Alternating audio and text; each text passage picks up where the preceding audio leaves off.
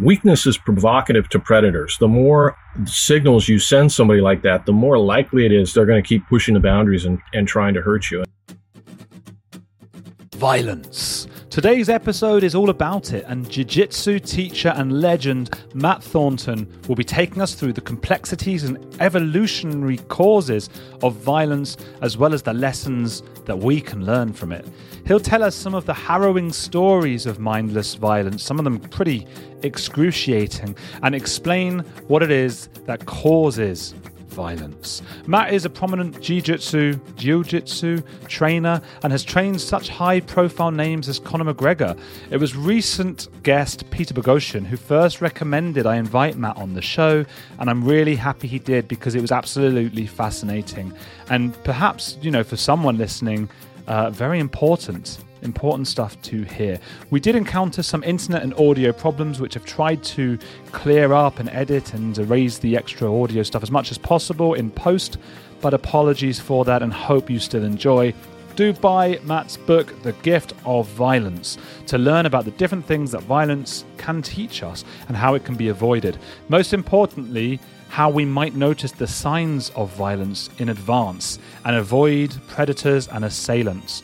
One of the most significant lessons that he teaches me, I think, is to stop worrying about being impolite or politically incorrect or whatever it might be, and to trust my gut in circumstances that provoke fear.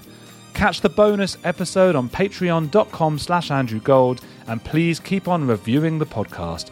But now, you're on the edge of violence with Matt Thornton.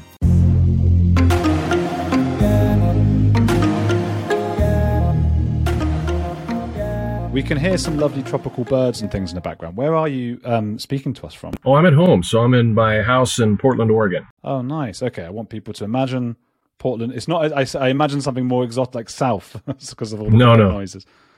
No, okay. Pacific Northwest. Hey, tell me the story, and it's a difficult story to hear, but it's important. It's integral to your book, I believe, of Joshua Komisarjevsky and Stephen Hayes. Yeah, I talk about that in the book. It's a terrible story.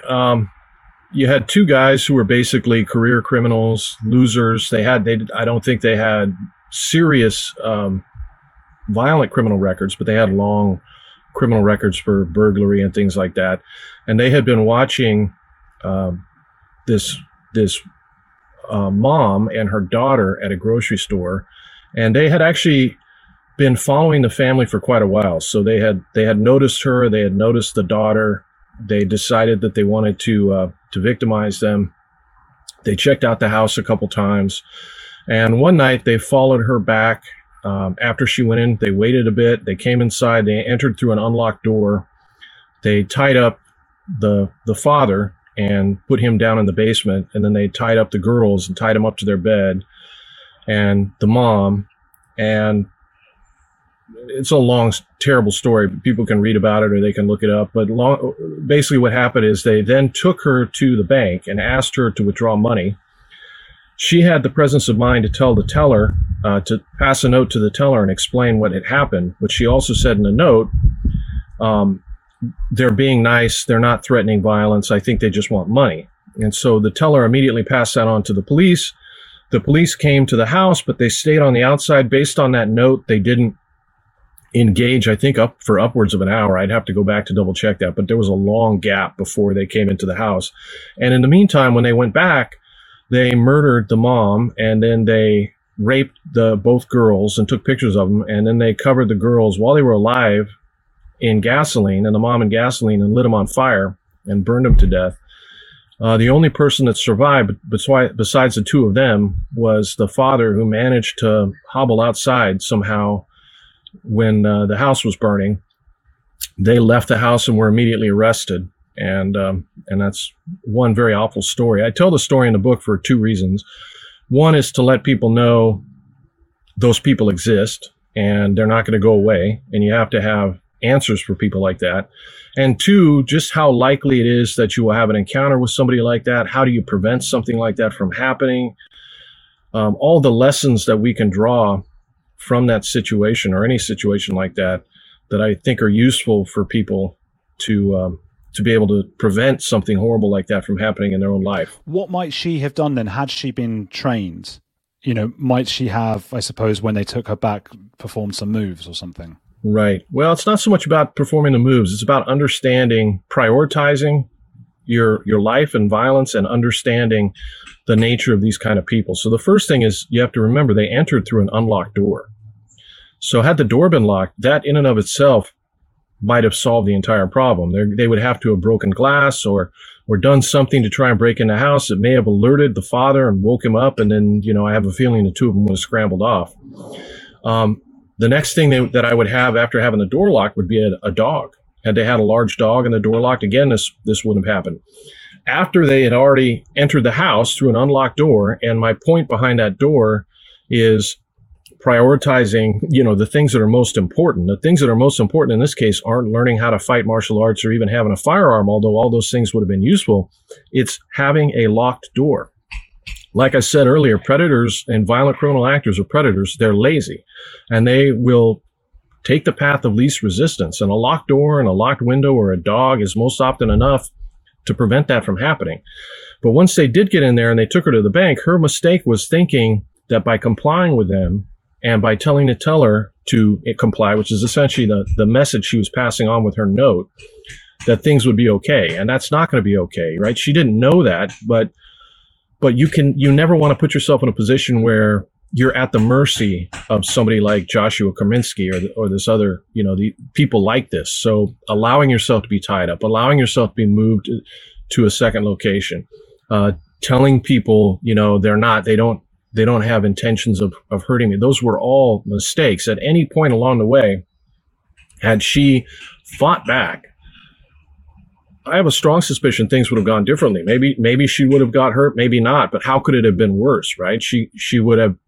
These guys aren't like super strong competitive athletes. And these are low lifes.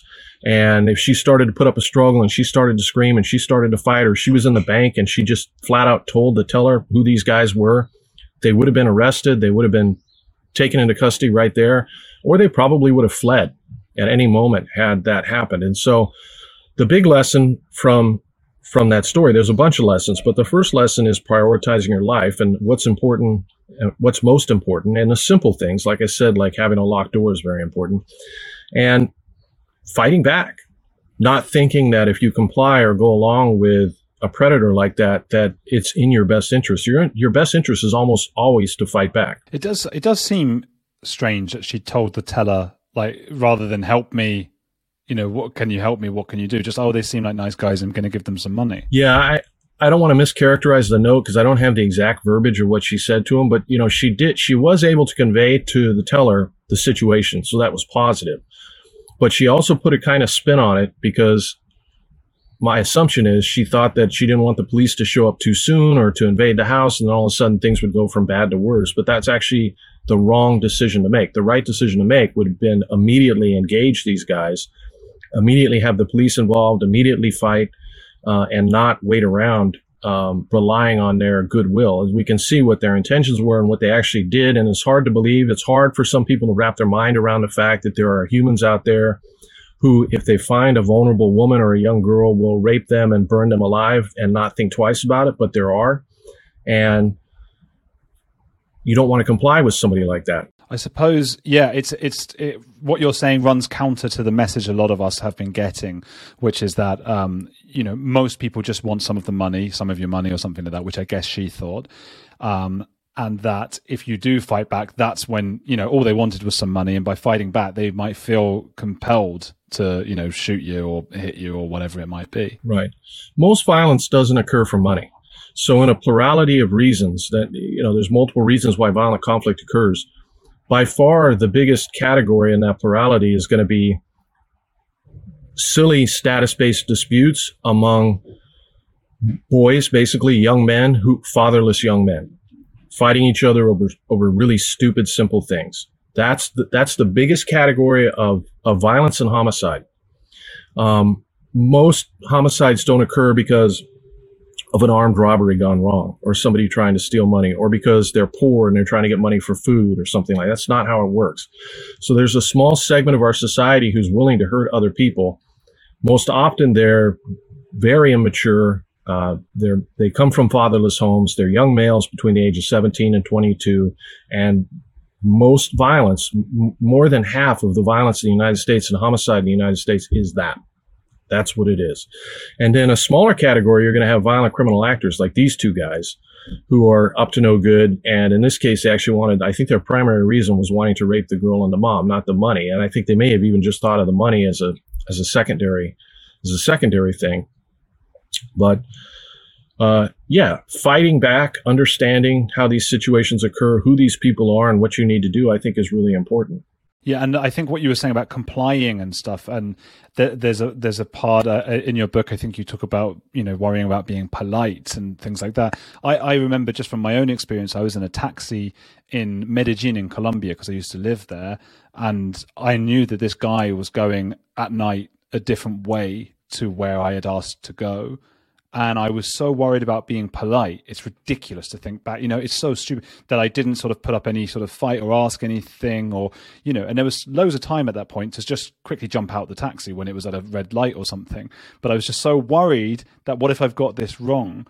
And he ended up taking me to like a car park, a parking lot where he got out the car. And I thought, oh my God, and he didn't say anything to me. And I thought, this is it. Why was I so polite? What's going to happen to me? And another car had pulled up and he went over to that car and he got cocaine from him. And then he came back and sat in the car and then he said, do you want some? To me. And I was like, no, I'm okay.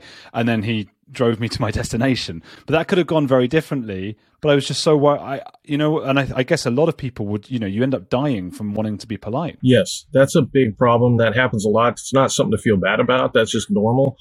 But people like the Kreminski or your driver or other people like that will often take that politeness as a sign of weakness. Again, they're looking for the path of least resistance. So if they think it's somebody that's not going to put up much of a fight or is going to be quiet or is going to comply, that's provocative to them. Weakness is provocative to predators. The more signals you send somebody like that, the more likely it is they're going to keep pushing the boundaries and trying to hurt you. And that happens all the time to people because they don't want to. What happens is you have within you a really powerful set of primal instincts that exist because of your ancestors. I mean, if you think about it, as Richard Dawkins often says, right, you come from this unbroken chain of successful ancestors who all managed to procreate and have children before they died, every single one of them. And many of them had to commit homicide or battle they had to have good instincts to be able to do that. Good instincts to know who to trust, who not to trust, when to fight, when not to fight. All of that is inside you, and it's inside everybody. And when you go back and you interview crime victims, oftentimes they'll say at first that everything seemed to happen very suddenly and came out of nowhere. But a good interviewer, after they talked to him for a bit, almost every single time there were multiple signals and feelings and intuitions that the victim had that things weren't going well, that there was something weird here, that this guy was kind of creepy, situation looked a little different, there was something that just didn't feel right. And they ignore those instincts, often for lack of a better word, noble reasons, because they don't want to appear rude, they don't want to be racist, they don't want to be mean, they don't want to assume the worst of people, and so they start overriding their own instincts. And one of the big messages from my book is don't do that. Right? Your instincts are good.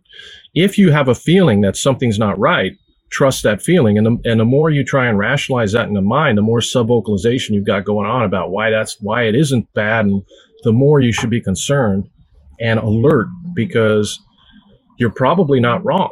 And if you are wrong, right, it can happen in a particular situation. You can misjudge somebody.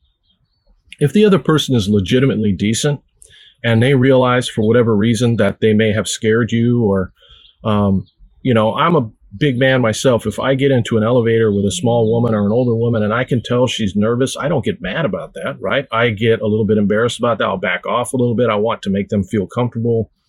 Any decent human being will do that. Once they realize it was a mistake and you got the wrong impression, they'll be like, okay, and then we can start the conversation again. And if they don't do that, if instead all of a sudden, they start to get angry and show their true colors, well, then again, right, that's your instincts were correct about that person.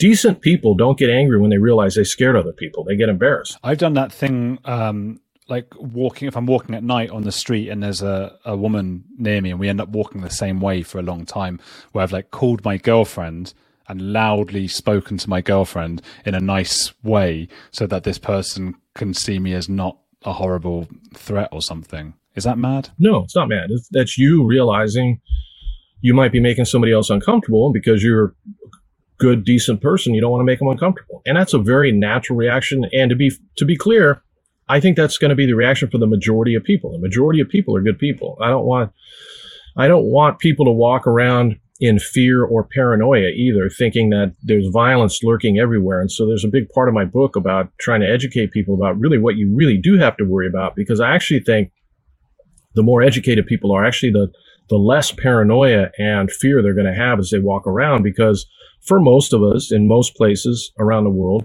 you're pretty safe, especially in 2022.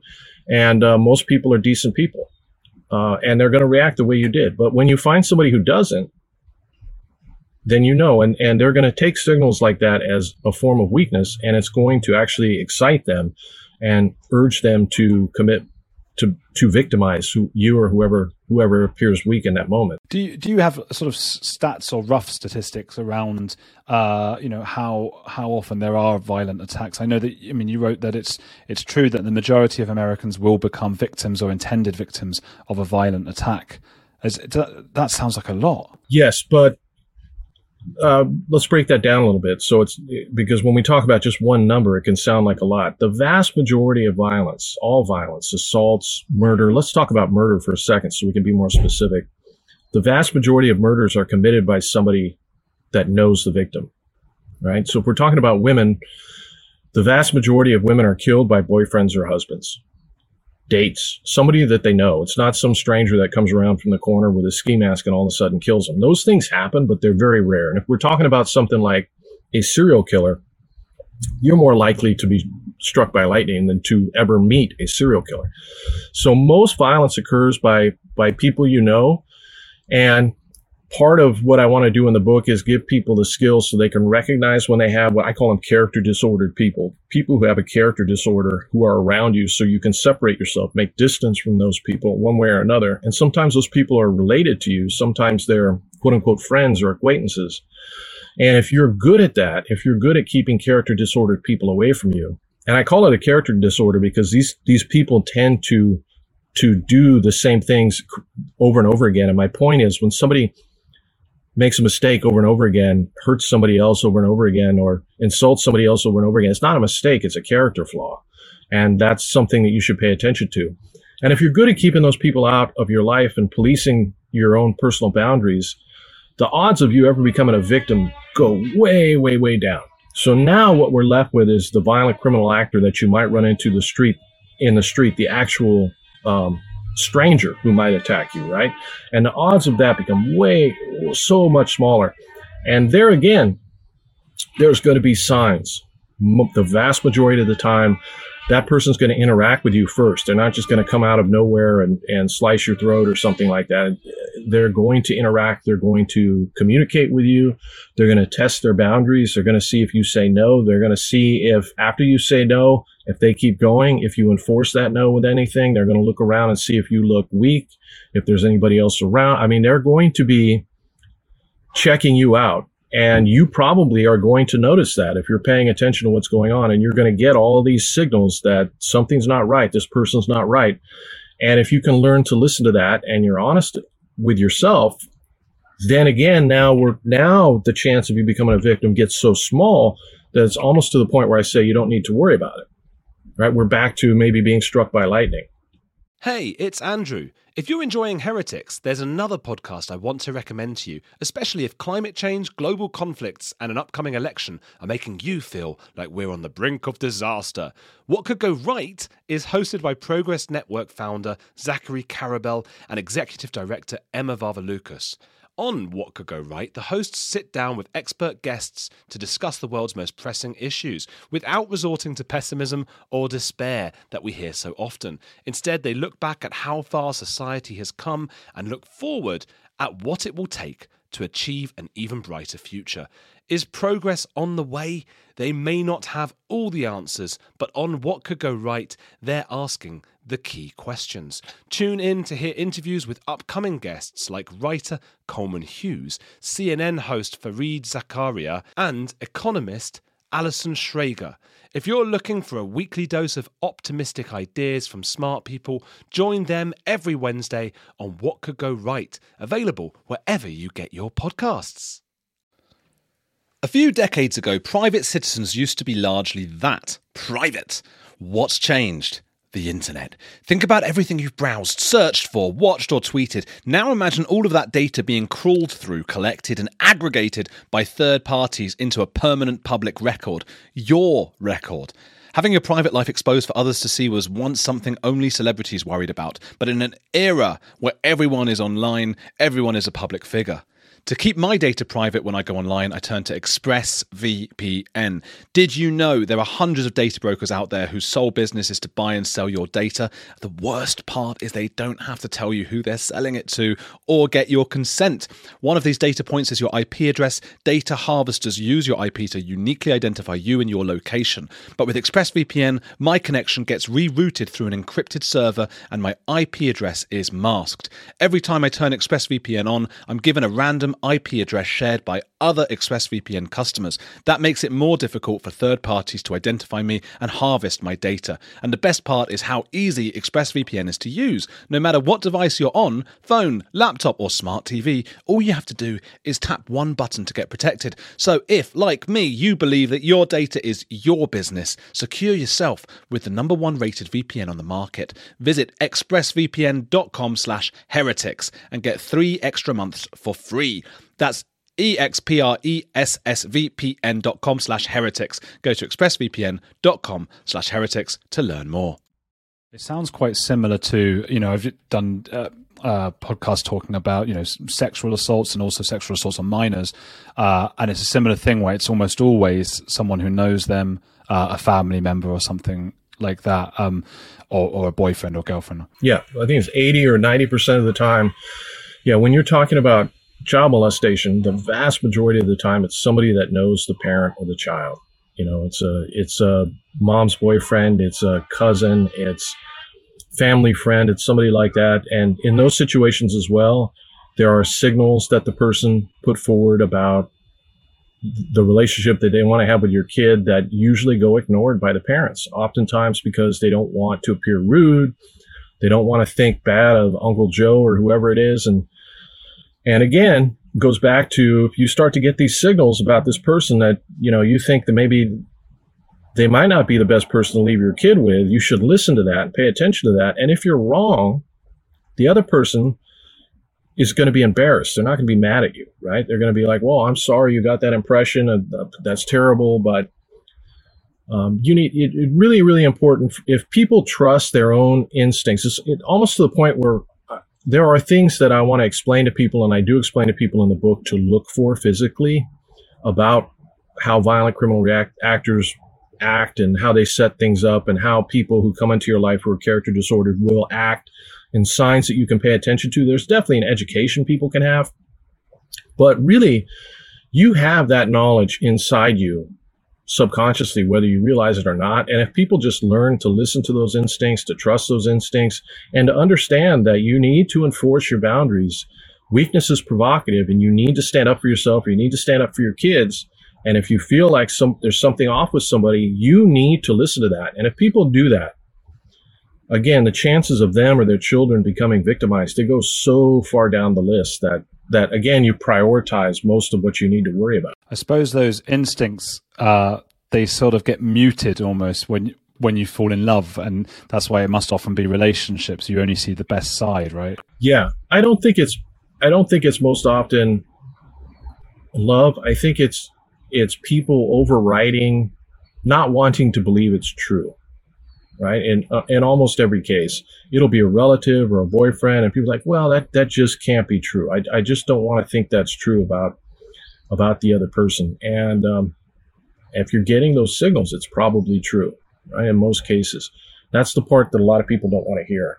And very often you're right in the sense that it becomes way more dangerous when the person's related, because they're not going to want, there is a familial relationship there. There is that bond of love, and they're not going to want to believe it. But you can look at the data and see the volume of women that are killed by their husband, or, even when we're talking about young kids, when you have a young child that's murdered, most often it's the mom, right? A big category of that's going to be the mom. And so it won't help to ignore that. You have to just learn to listen to those signals, to understand those signals, maybe a little bit better education on what those signals are, and keep those people out of your life. Basically manage distance. And the nice thing about that is when we're talking about functional martial arts, to bring it back to physical fighting, the key to defending yourself in a physical fight or dominating in a fight or a match or anything else is controlling space. Right? If you can control the distance in a physical conflict, you can control the conflict. If I can decide if the fight goes to the ground or stays on its feet, or what space exists between us, I can control that fight.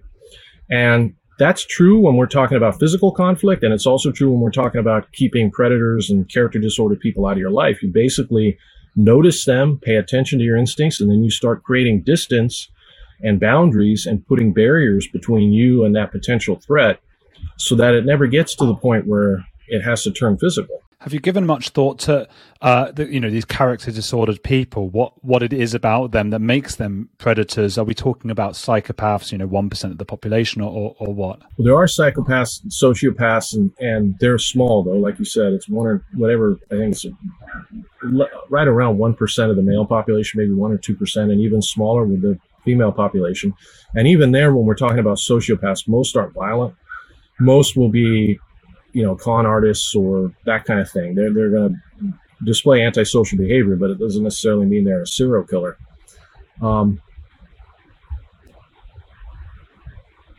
Why is a far more complicated question. The only thing I will say with certainty is that I'm certain that it's a combination of both nature and nurture. And oftentimes we're, depending on what our ideological beliefs are, we will ignore one or the other, and I think they're both important. They both play a role. So like I said, the majority of violence is committed. At the heart of the majority of violence is a problem related to maturity, right? If someone has taken an honest look at the data of crime and violence, especially in the United States or any first world country, and the conclusion that they come to isn't that maturity or a lack of maturity lies at the heart of most of that violence, then I don't think they've understood the data. And when I'm talking about maturity, I'm talking about things like impulse control, self-awareness, and empathy. And all those things are related also, of course, to your prefrontal cortex. So you can have people who have poor impulse control, poor self-awareness, and lacking empathy, and they will have children who have poor impulse control, poor self-awareness, and lacking empathy. And then the behavior within the home, or things bad that happen within the home, or learning from their parent or significant other as they grow up, adds to that. So I think it's always a combination of both nature and nurture, and we have plenty of evidence to show that. The way we defend it, regardless, is by noticing the traits of those kind of people for whatever reason they have them, and again, making space and keeping away from them, and being clear that the motives don't usually involve money. Right? The motives are usually, like I said, some status-based disputes, something related to ego, something related to something silly. Like most of the shootings that we have in the United States, when you hear about a given weekend in Chicago and they have 16 or 20 shootings, it's easy to think that there's some multi-million-dollar crack cocaine or methamphetamine business that's going on, and because of all this money, there's these young people are battling over this money. That's not what it is. These kids make McDonald's wages. Most of these conflicts and most of these people killed are killed over something petty and something stupid. And in almost every case, they come from a home where there's no father, and they have no idea what it means to be a man or what it means to take care of other people. They have no good examples around them for what that means. They are raised by their peers. And in any time you have a community like that, you're going to need a lot of police. And you're only going to be getting it on the back end, because you're not dealing with the biggest issue, which is, in my opinion, family structure. But that is what the majority of violence is about. It's not about people being poor. It's not about people needing money. It's about status and young men who don't know what it means to be a man and who are apt to get involved and to escalate a physical conflict over something really dumb. What is a man? How can one, you were saying people don't know how to be a man or how to be a man in today's world. What does that mean? Well, I think it's something that you learn from your dad. I think you have to have a strong male role model, preferably your father in the house, to teach you how to treat women respectfully, what it means to work for what you have, what it means to be polite. There's all kinds of things that fathers teach their kids, not even just verbally or intentionally, but just from how they behave and how they interact with other men. And learning how to do that is a super important skill. And I'll tell you where this all comes together and where I kind of came to this conclusion. When I first decided I wanted to write a book specifically on violence, the first thing I did was sit down and look at all the raw data. And I wanted to look at the data, the crime statistics, with fresh eyes before I started to read more of the literature that was out there. And when you read the data, there's a few things that are going to stand out right away, I think, to anybody that looks at it. Right now I'm talking specifically about the United States, but these trends that I talk about, you'll see in other countries. The first thing is that most violence is committed by men. I don't think that's much of a shock to people, but the vast majority is committed by men. Second thing is the age. Most often it's between the ages of 16 and 25, and to be more specific, between 17 and 22. And you're going to see a spike like that, and it starts to go like this as the males get older. And so the more any given community has of these young men in that particular bracket, the more chance there is for violence. The third thing that stands out, and there's no way to get around the reality of it, is that there are massive differences in the United States in violent crime rates between different racial groups. In the United States in particular, more than half of all homicides for the last 40 years have been committed by young black males, which make up a demographic of about 3% of our population. And the majority of their victims are also young black males. And that's half of all the murders and the crime we see in this country. And trying to figure out why that is an important thing if we want to help those victims. And you can control for poverty, and you can control for education, you can control for unemployment, you can control for all these things and still see these big differences. But the moment you start to take into account out-of-wedlock birth rates, you see they line up perfectly. And so you'll have some groups like Asian Americans who commit very little crime in comparison to their population size. Other groups like African Americans who commit a lot of crime in comparison to their population size. And then when you look at the out-of-wedlock birth rates, they match up. So when you go to these neighborhoods like in Chicago, where you have all these shootings every weekend, 90%, 95% of the kids that commit these crimes, the young men that commit these crimes, are coming from fatherless homes. And that family structure and being able to rebuild the family structure is the long-term solution to being able to help minimize that violence and solve that problem. Unfortunately, in the short term, the only thing we can do is have more police and longer sentences for this small population of people who commit these crimes over and over again. And I don't want people to misunderstand what I'm talking about. Within any community, including within the black community, it's a tiny percentage of people that commit the vast majority of the crimes. So it's a small group of young men who are doing most of the shootings over and over and over again. And if they get caught with a gun and they're let back on the street, and they get caught with a gun and they're let back on the street, and they get caught in an armed robbery and they're let back, they're going to shoot somebody. And then they go away for a few years, and then they get let out, and then they're going to shoot somebody again. And that's basically what's happening right now. And because the police have pulled back from those communities, it's gotten even worse. We've had the highest spike in homicides the United States has ever seen last year. And unfortunately, most of the victims are also, young African-American people or poor working-class people who live in those neighborhoods, and sometimes children as young as 4 months old who get caught in the crossfire. But what is it about out-of-wedlock birth rates that matches up so perfectly with violent crime statistics? And my thesis is, what it is young men who lack maturity, self-awareness, impulse control, in a sense of empathy.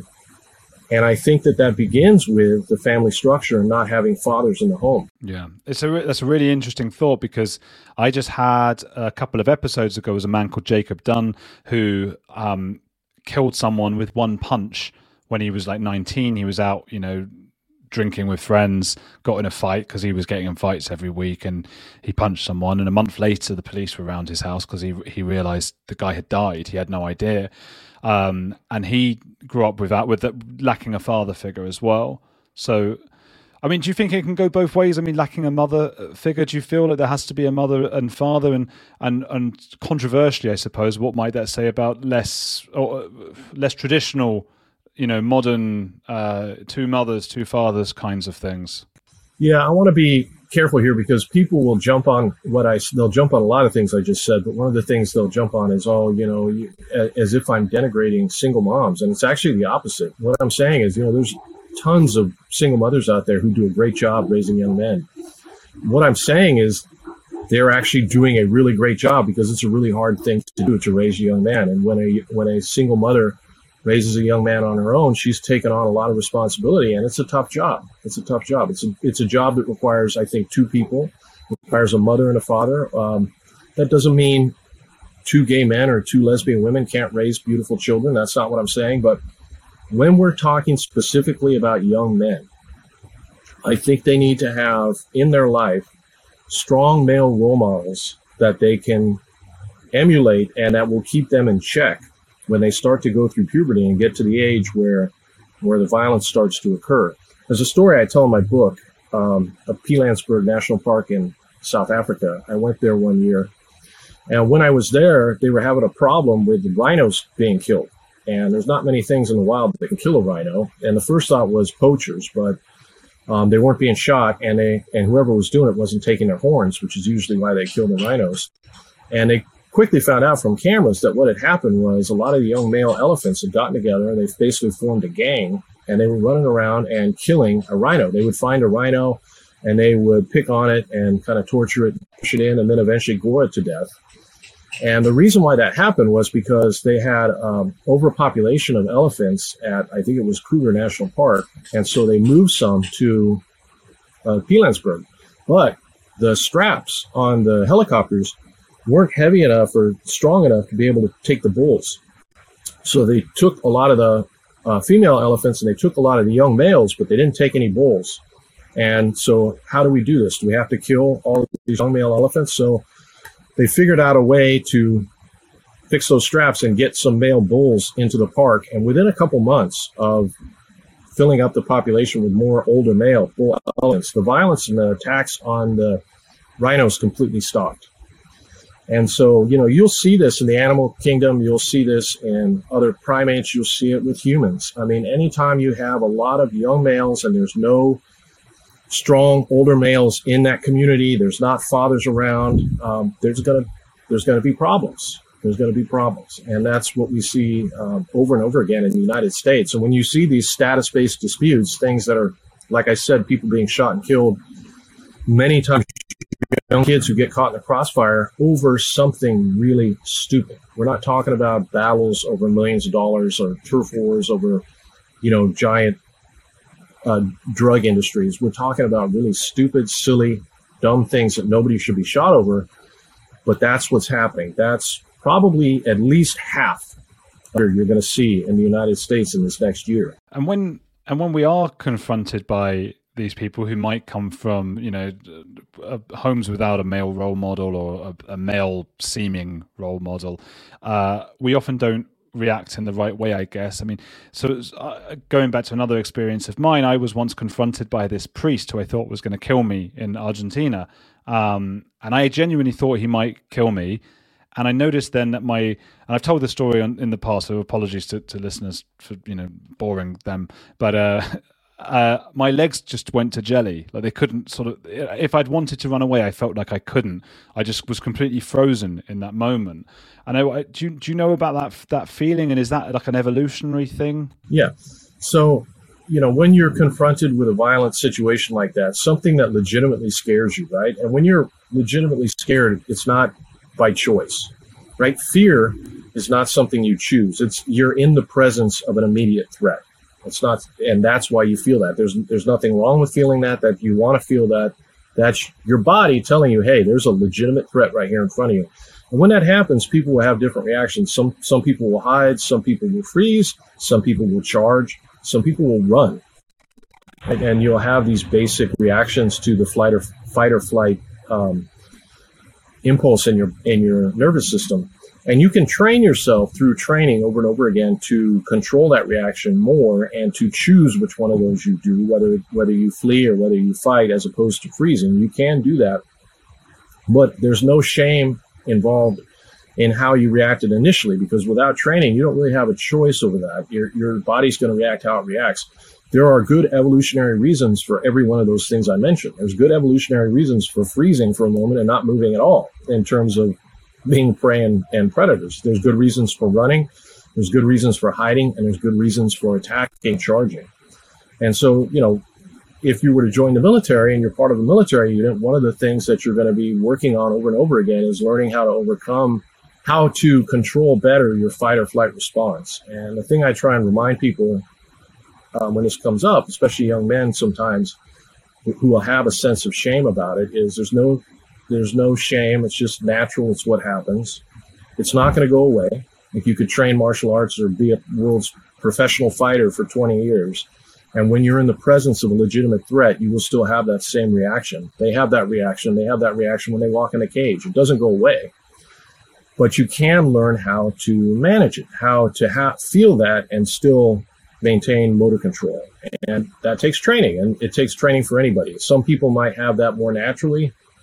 That's nothing to be proud of because it's not the product of choice. So that's one good thing about training combat sports, whatever the sport is, even if you're just talking about wrestling. If you're constantly having matches and dealing in those kind of environments where you feel the fight or flight response before the match, you get all the nerves and all that, and then you go out and you engage in the sport and you come back, the more that happens, the more comfortable you're going to be when this occurs. And I gather that you were confronted by bullies at school when you were younger.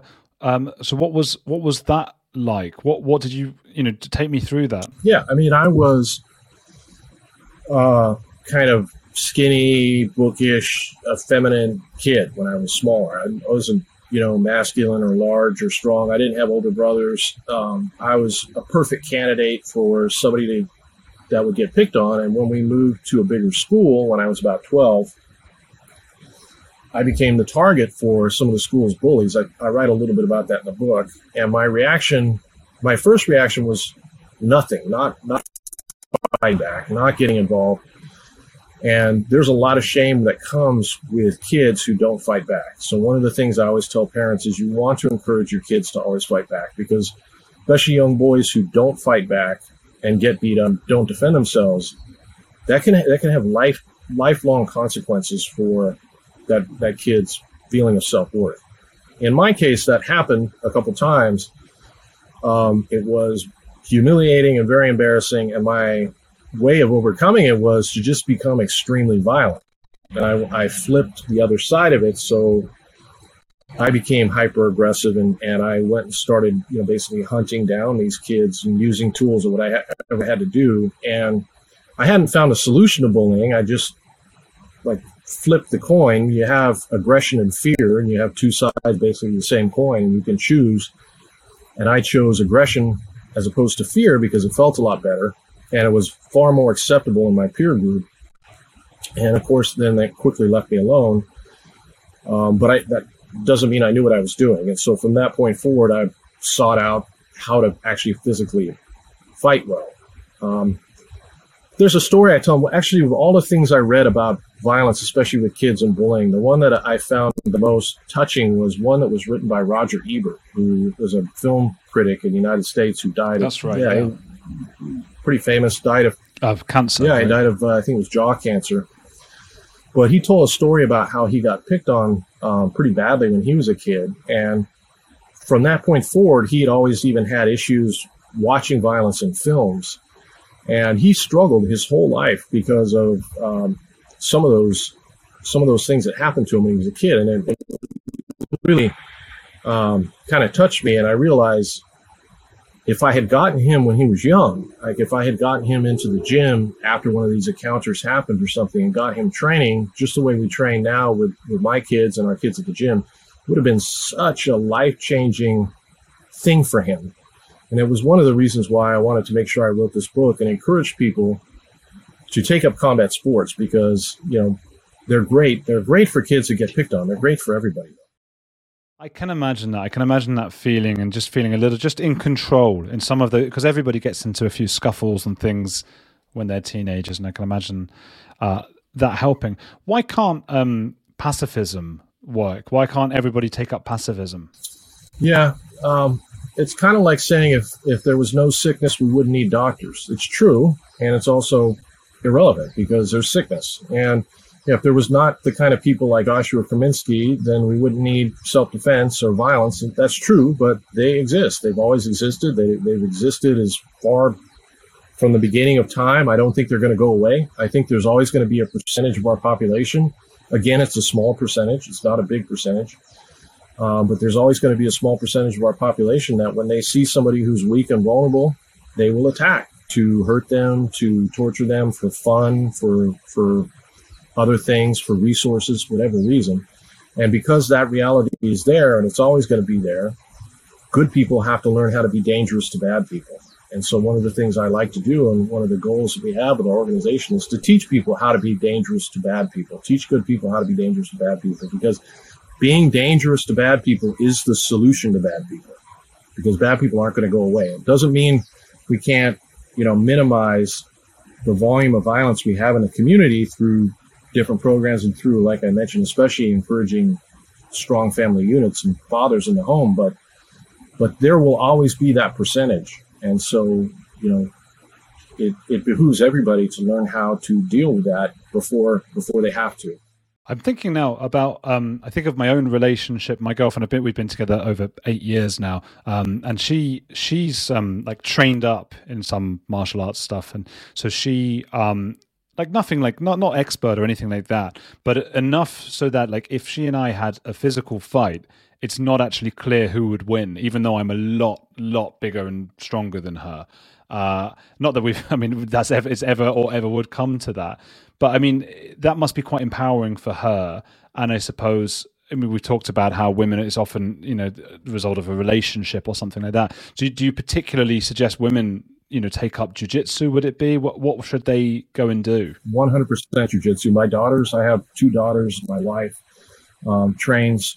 My whole family trains. And for my daughters, it's not even a choice. They have to go to school. I view having a blue belt, which is your first adult belt in jiu-jitsu, Brazilian jiu-jitsu, kind of like I view being able to swim. So I want my daughters to have to learn how to swim. And my wife is from Iceland. Everybody in Iceland has to learn how to swim because it's an island. That makes sense to me.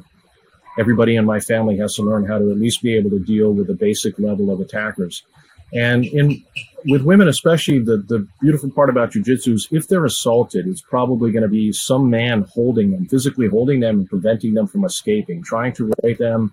Just by the very nature of trying to rape someone, you're going to be involved in grappling. You're going to be holding them down on the ground, trying to pin them, trying to move them to another location. And the delivery system that works best for smaller people, for women to be able to deal with a larger, bigger, stronger, aggressive attacker who's trying to put their hands on you, who's trying to hold you, who's trying to move your body, who's trying to control your body, is Brazilian Jiu-Jitsu.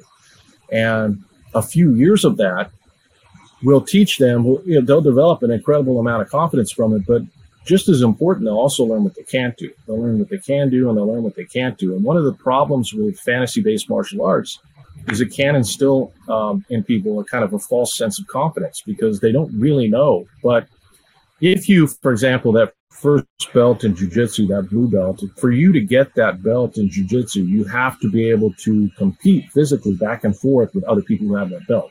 So it's a skill you can't fake any more than you could fake being able to speak French or play an instrument. And that skill is being able to escape when somebody's got you in a headlock, being able to escape when somebody's sitting on your chest and holding you down, or in between your legs and trying to pin your arms. And a woman who's trained in Brazilian Jiu-Jitsu will have been in those situations over and over and over again against men on the mat, in the gym, against men who are fully resisting over and over again. Sometimes they lose and sometimes they win, just like all of us. But failing is an essential part of that process. But what does that do to you after a year, after 2 years, after 3 years? Well, it creates somebody who, when you put your hands on them, they're not going to be in shock.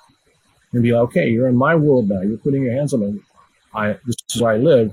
And they're going to be able to operate there. And they're going to know also what it feels like and what they can do and what they can't do, and understand their limits. And that's just as important. You know, a woman, I have several female black belts. A couple of them have been world champions. One of them is now in her, I don't want to get this wrong, but I think she's at this stage 69, maybe 70. She started with me when she was 50. And she knows exactly, they all know exactly what they can do and what they can't do. And they know what they're capable of, and they know what it feels like and what a man's strength feels like. And they can look at a guy and understand what it would be like to deal with that guy in a violent encounter on the ground. They just know it's ingrained in them. And that knowledge is, you know, priceless in it. And the cost for that knowledge is time on the mat, spending that time on the mat, which develops all these wonderful things as it relates to understanding yourself and your body and physical conflict and connection to other people and conflict, being able to deal with conflict. Because I'm 6'4" and about 220 pounds. And fairly sporty because I play soccer. I used to play rugby, but don't know how to fight at all. So would one of these, is the blue belt the first sort of step up, is it? Yeah, it usually takes 3 or 4 years. Okay, so a woman of sort of normal stature could probably beat me in a fight. You see this happen every day in my gym. So we'll have men who will come in and sign up. They might be big, athletic men, 6'3", 6'4", 220, 230 pounds. And when they graduate foundations class, which is after 6 weeks, they're put into the other classes where you can roll, which is our form of sparring, wrestle with other people. All my classes are co-ed. We do have some women's only classes, but most of the classes are co-ed, and so the women and men train together. And probably 30% of my total gym membership, which is close to 700 students, probably 30% is female. And so inevitably there's going to be another woman on the mat, often higher ranking. And I have some women right now on the mat, and I just know, like I have one purple belt in particular I can think of right at the moment. I know that most big men that come into the gym, unless they've also have some jiu-jitsu training, she's just going to work them over. I mean, she's going to make them submit time and time again. And then they're left with a choice. They're left with a choice of quitting, because a lot of guys can't handle that, or realizing, wow, this is amazing that she's capable of doing that to me, and then dedicating themselves to learn the art. And I always hope that they make the healthy choice, which is to keep doing it. But very often it'll cost me students. And that's okay too, because the kind of guy who can't handle that situation is probably not somebody I want to train to be that skilled anyway. But if we talk about like Leah Taylor, who's one of my female black belts, who's a competitor as well, she's capable of handling herself. Any untrained man that walks in off the street, he may be big and strong, but if he doesn't have some jiu-jitsu skills, she's probably going to survive, and she's probably going to finish him off. She's probably going to choke him or break their arm. Is she a bodybuilder as well? I've just looked her up. Oh, no, but she's strong, but no, she's not a bodybuilder. I must be a different Leah. There's two Leah Taylors, I think. I don't know. Yeah, she's got black hair. She lives in Montana, teaches out of one of our Montana locations. But. Did you or your organization train Conor McGregor? Yes. So one of my first black belts was John Kavanagh, and John's one of the first black belts, if not the first one, I'm not sure, in Ireland. And John is Conor McGregor's coach. So Conor has been with John from white belt to now, from the very beginning, and stayed with his team. And John has a very successful MMA team. Conor's one of them, and certainly the most famous. But we've had quite a few well-known fighters come through the gym.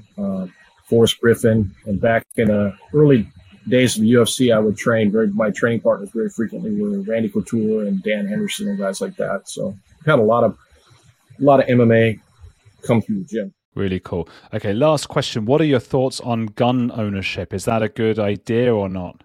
Yeah, I think it's a good idea. My wife carries, I carry.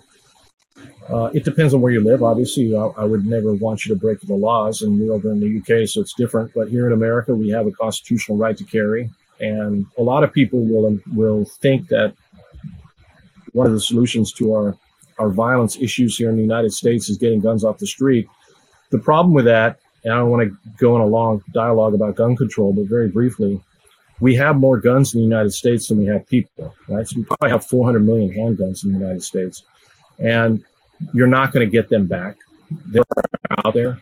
And when you look at the people who commit violent crime, who commit homicides with handguns, and the vast majority of homicides in the United States that are committed with firearms are done with handguns, they're almost always convicted felons who are not allowed to own a gun. And that's the funny thing about violent criminal actors. They really don't care about laws. And so as long as we live in a society here where there's lots of guns and they're going to have access to guns, then I want the good people to be armed as well. And the one caveat that I put in there is that requires training. So if you're going to carry a firearm, you have to learn how to hold it, how to hang on to it, how to keep it if somebody's trying to take it away from you, how to fire it, how to clear, how to use the tool.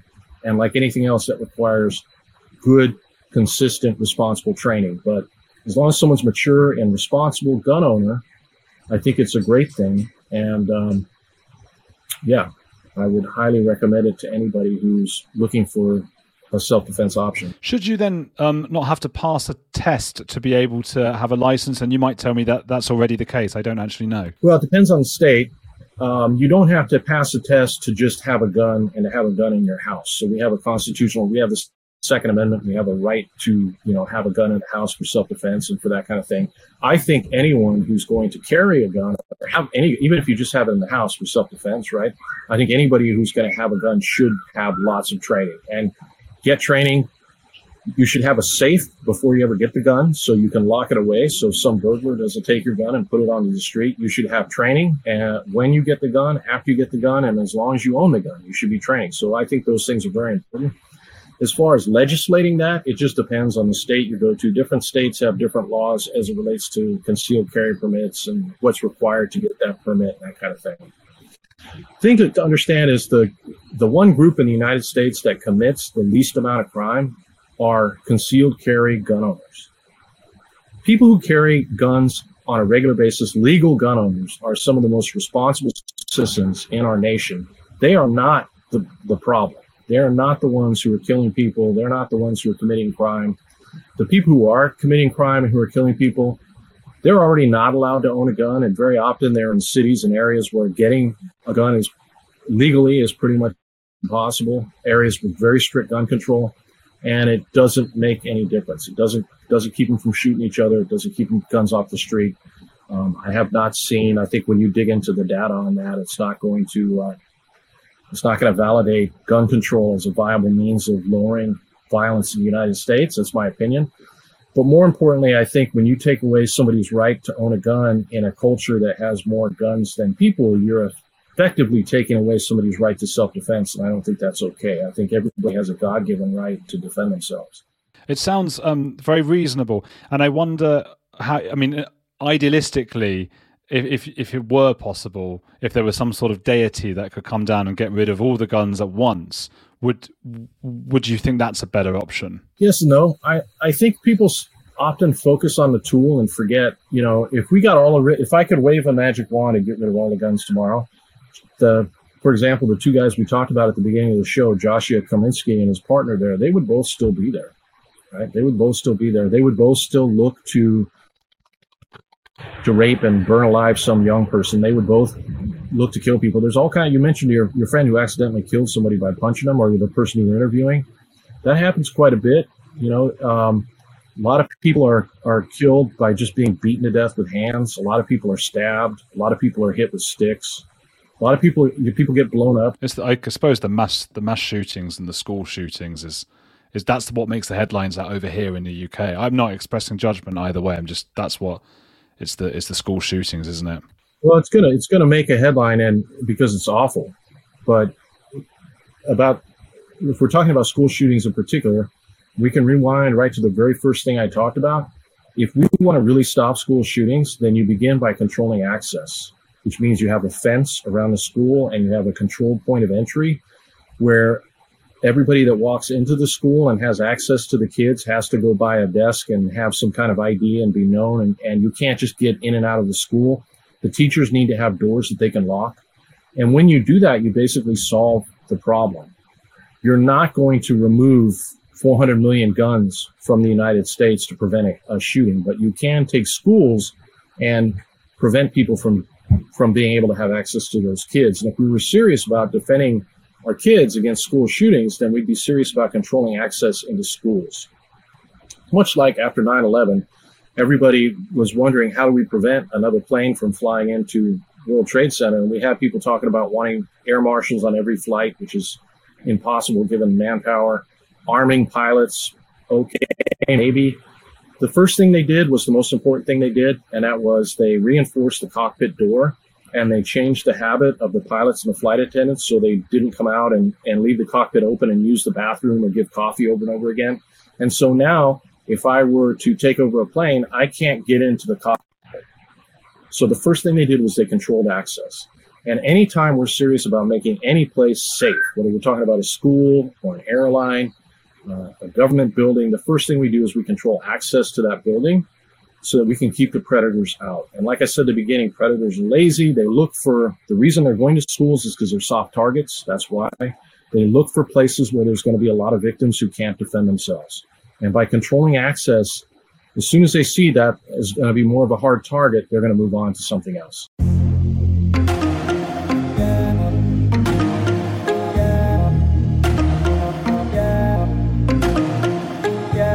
Thank you, Matt Thornton, for coming on the show and sharing your wisdom with us. Guys, do consider getting hold of Matt's book, The Gift of Violence, which is available in all the usual places. And follow him on Twitter on @aliveness_ape. I'm on AndrewGold_OK on Twitter and Instagram. And there's an On the Edge with Andrew Gold TikTok account as well, all with clips and extra bits and pieces.